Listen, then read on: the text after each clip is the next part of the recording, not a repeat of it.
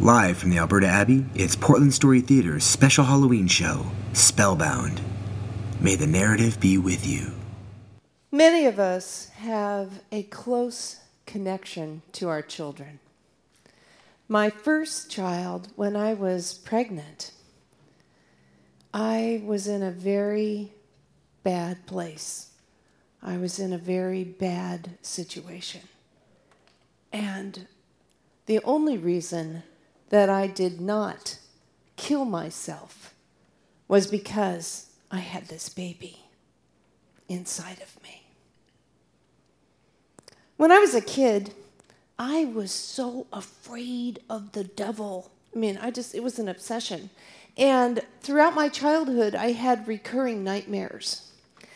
And I finally got over it when I was about 16, and I was high on acid, and I watched The Exorcist. Yeah, that did the trick. I was pretty happy about not having those dreams anymore. And so I didn't have really any dreams that I really remembered until years later, I was married, and that little baby, he was 3 now, and I had a dream. It was a very kind of unsettling dream. I was out in the middle of nowhere. There were no trees. There were no flowers. There was no grass. There was only this very barren hill, and on that hill was this huge house. I kind of imagine it's like that house that Tim lives in, 4 stories, very tall, huge, and kind of overwhelming. But I knew in the dream that I had to go in the house. You know how that is. And I walked up to the door, and I pushed open the door, which was very heavy. And I went into the house, and there was a staircase in a beautiful entryway, wood paneling and oriental rugs. And I could smell smoke. Smoke like the house was on fire. And I could see little wisps of smoke kind of coming off the landing onto the stairway. And then I heard him call me, my little boy. He was calling me, and I was so afraid to go up the stairs. I was frozen with fear, but he was calling me, and then I woke up, and he was calling me in real life from the other room.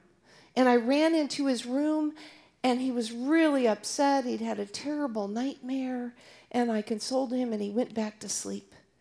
And the next morning at breakfast, he says to me, "Mama, I was in the fire, and I was calling you, and you weren't coming. Why weren't you coming? Why didn't you help me?" Well, I was just blown away. It was like we were having the same dream. The next night, I went to sleep, and there I was, standing there before that house in that barren landscape, and I had that terrible sinking feeling because I knew that this was the same dream. I went up and I pushed open the door, and I could smell the smoke. And this time I could see the flames kind of licking out onto the landing at the top of the stairs. I could feel the heat in the house, and then I heard him calling me. And I knew that I had to work up the courage to go up those stairs and face that fire and save my baby. I went up a few stairs, and he's calling me, and the heat is just overpowering. And he's calling me, and I get up to the top of the landing, and I see him there in the middle of a fireball. and he's calling me and reaching for me. And I wake up and he's calling me again. And I go into his room. He's really upset. I'm really upset. I comfort him. He goes back to sleep. The next day, I tell my husband about this. You know, it's so weird. And my husband, he's very rational and not one to embrace the psychic, supernatural phenomenons of life. In fact, he has never really experienced that. But I have. And I decided that I needed help, so I went and saw a psychic. And that psychic told me that I had to become lucid in the dream and fight whatever it was in this dream. So that night, I went to sleep, and there I was before the house.